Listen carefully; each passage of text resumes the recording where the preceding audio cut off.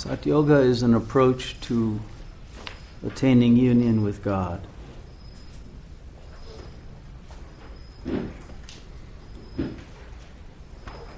The inherent difficulty of that is that God is not only very difficult to understand by the ego mind, but impossible to understand.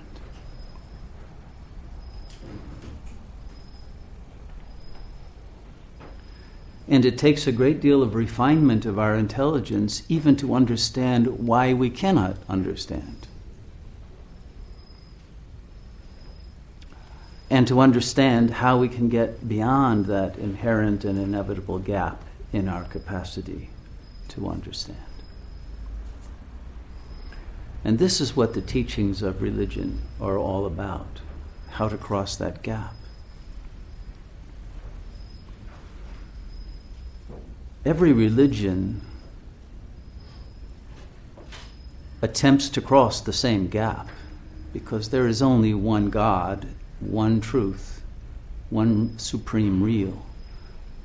There are not different religions, but there are different methodologies that have developed in different cultural environments based on the ego structure of that environment in order to be of most efficacy in helping people who are caught in illusion and in ignorance and in alienation from God to grow to the level in which union with God is achievable. This is what all the dharmas, all the Christian, Indian doctrines are about. And if we analyze them from an esoteric perspective, not an exoteric, because remember, every religion has these two aspects. The exoteric dimension is the dumbed down dimension for children in Sunday school, for people whose intellects have not been refined sufficiently to be able to understand God at an archetypal or higher level of intellectual realization. So steps are made along the way to guide one at least not to fall into karmic suffering by offering a superstructure of rules and morality and ethics that will help one to remain safe until one matures sufficiently to be able to enter into the real of non-duality.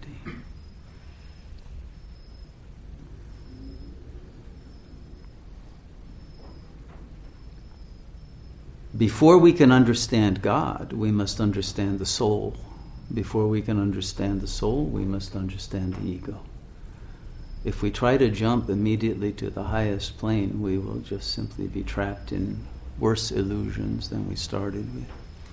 And so it's very important to be able to observe our own consciousness and its deceptive ways of falling into illusion, ignorance, sin, if you will, and suffering, in order to be able to create a platform of consciousness that has an awareness of the ego consciousness and can critique our own errors in judgment from a higher plane of accuracy.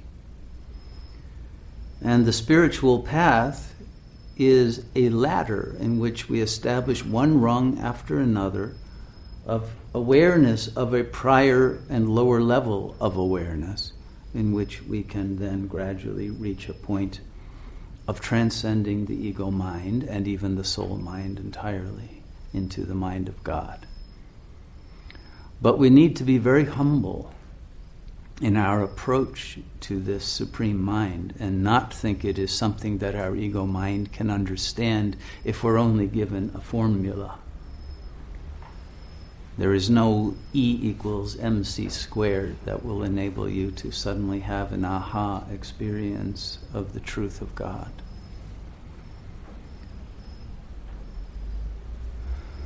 And so we have doctrines both in the East and the West, within the Judeo-Christian traditions, within the Hindu and Buddhist traditions, or let me say the Vedic and the Buddhist traditions and the Taoist tradition, that enable us to create a paradigm in which it is more clear to us why we are unable to reach God and what needs to be changed, what needs to be realized at a level that is of immediate relevance to the mind at its current level of functioning, so that it can then transcend to the next level. The two doctrines of most importance and usefulness in the East are those of Advaita and Advaya. The Advaita doctrine says that the supreme real cannot be understood by a mind trapped in duality, which is a mind that uses ordinary language to understand things, because language defines each term in terms of an opposite term. We learn what hot means in terms of cold, we learn up in terms of down, we learn being in terms of nothingness, etc. But God cannot be defined or characterized or in any way described or pointed at through language that is caught in this dualistic level of description. God is beyond both being and nothingness. And so this non-duality that transcends the capacity of any dualistic concepts to in some way depict the reality of God needs to be clearly grasped in order not to remain in a dead end of futile attempts to understand God simply through positive, affirmative, descriptive properties. Because the reality of what we are calling God is a mystery beyond any properties which we can understand, that either pertain to any objective reality or even any subjective reality. And so the Advaya doctrine, which is the one mostly offered in the Buddhist traditions, is that we cannot speak about God at all. And therefore, what you cannot speak about, as Ludwig Wittgenstein came to understand himself, who's one of the fathers of postmodern Western philosophy, what you cannot speak about, pass over in silence. And it is that silence that is at the heart of the spiritual traditions of both East and West. And these two doctrines of Advaita and Advaya are as much appropriate and pertinent to Christianity and Judaism and Islam as they are to the Vedic and Buddhist lineages. So it's very important not to make a distinction and to believe that there are different religions and this religion has one way of approaching it and that has another. At the Sunday school level, yes, but at the level of those who are sages of any tradition, it is the same truth and the same path. So, in that light, I would like to quote for you a few passages from a book by Vladimir Lossky, who is a theologian of the Eastern Orthodox Christian tradition, called The Mystical Theology of the Eastern Church. As you probably know, the Eastern Orthodox Church and the Catholic Church were a single church until the Middle Ages, when they split over certain theological points, but also over certain political conflicts between different cultures that were diverting in terms of non-religious value systems. But in any case, let me quote from this book, which has equal pertinence to Catholicism. And he's quoting one of the saints of both of these churches, who I would say is the probably most important theologian in Christianity, whose name is Dionysius the Areopagite. Areopagus is a a locale in Athens. He was the bishop of Athens and was a direct disciple of St. Paul. Dionysius distinguishes two possible theological ways. One, that of cataphatic or positive theology, which proceeds by affirmations. The other, apophatic or negative theology, by negations. The first leads us to some knowledge of God, but is an imperfect way. The perfect way, the only way which is fitting in regard to God, who is of his very nature unknowable, is the second, which leads us finally to total ignorance. All knowledge, and this is knowledge within the phenomenal field, has as its object that which is. Now God is beyond all that exists. In order to approach him, it is necessary to deny all that is inferior to him. That is to say, all which is. If in seeing God one can know what one sees, then one has not seen God in himself, but something intelligible, something which is inferior to God. It is by unknowing that one may know him, who is above every possible object of knowledge. This is the great paradox that the ego mind cannot grasp. Proceeding by negations, one ascends from the inferior degrees of being to the highest. By progressively setting aside all that can be known, in order to draw near to the unknown in the darkness of absolute ignorance. Meaning, in this case, absolute silence of the mind that wants to grasp through language. For even as light, and especially abundance of light, renders darkness invisible, even so the knowledge of created things, and especially excess of that knowledge, destroys the ignorance which is the only way by which one can attain to God in himself. This ignorance is called in the yogic tradition jnana, or knowledge. So it is now clear that the apophatic way, or mystical theology, for such is the title of the treatise devoted to the way of negations, has for its object God, insofar as he is absolutely incomprehensible. It would even be inaccurate to say that it has God for its object. The latter part of the passage, which we have just quoted, that I actually skipped, shows that once arrived at the extreme height of the knowable, one must be freed from that which perceives as much as from that which can be perceived. That is to say, from the subject as well as the object of perception. So it's not only that God is unknowable, but if you're under the illusion that you know yourself, you don't know anything. And that self that you think you are is the very obstacle to knowing that which is unknowable. God no longer presents himself either as subject or object, for it is no more a question of knowledge, but of union. Negative theology is thus a way toward that mystical union with God, whose nature remains incomprehensible to us.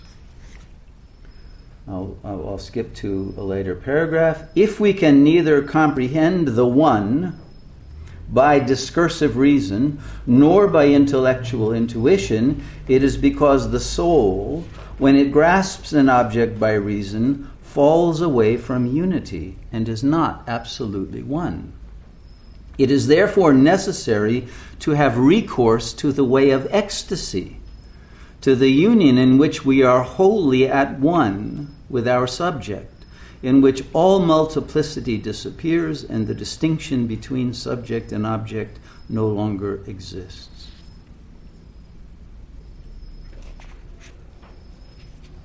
Now, skipping to a much more advanced level of this understanding, that passeth understanding, the personal character of a human being who has entered on the way of union is never impaired, even though he renounces his own will and his natural inclinations.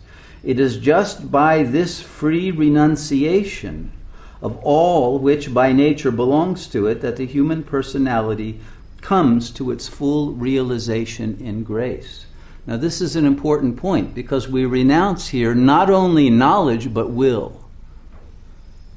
And we renounce desire, which is used by the will to attain something on this phenomenal plane.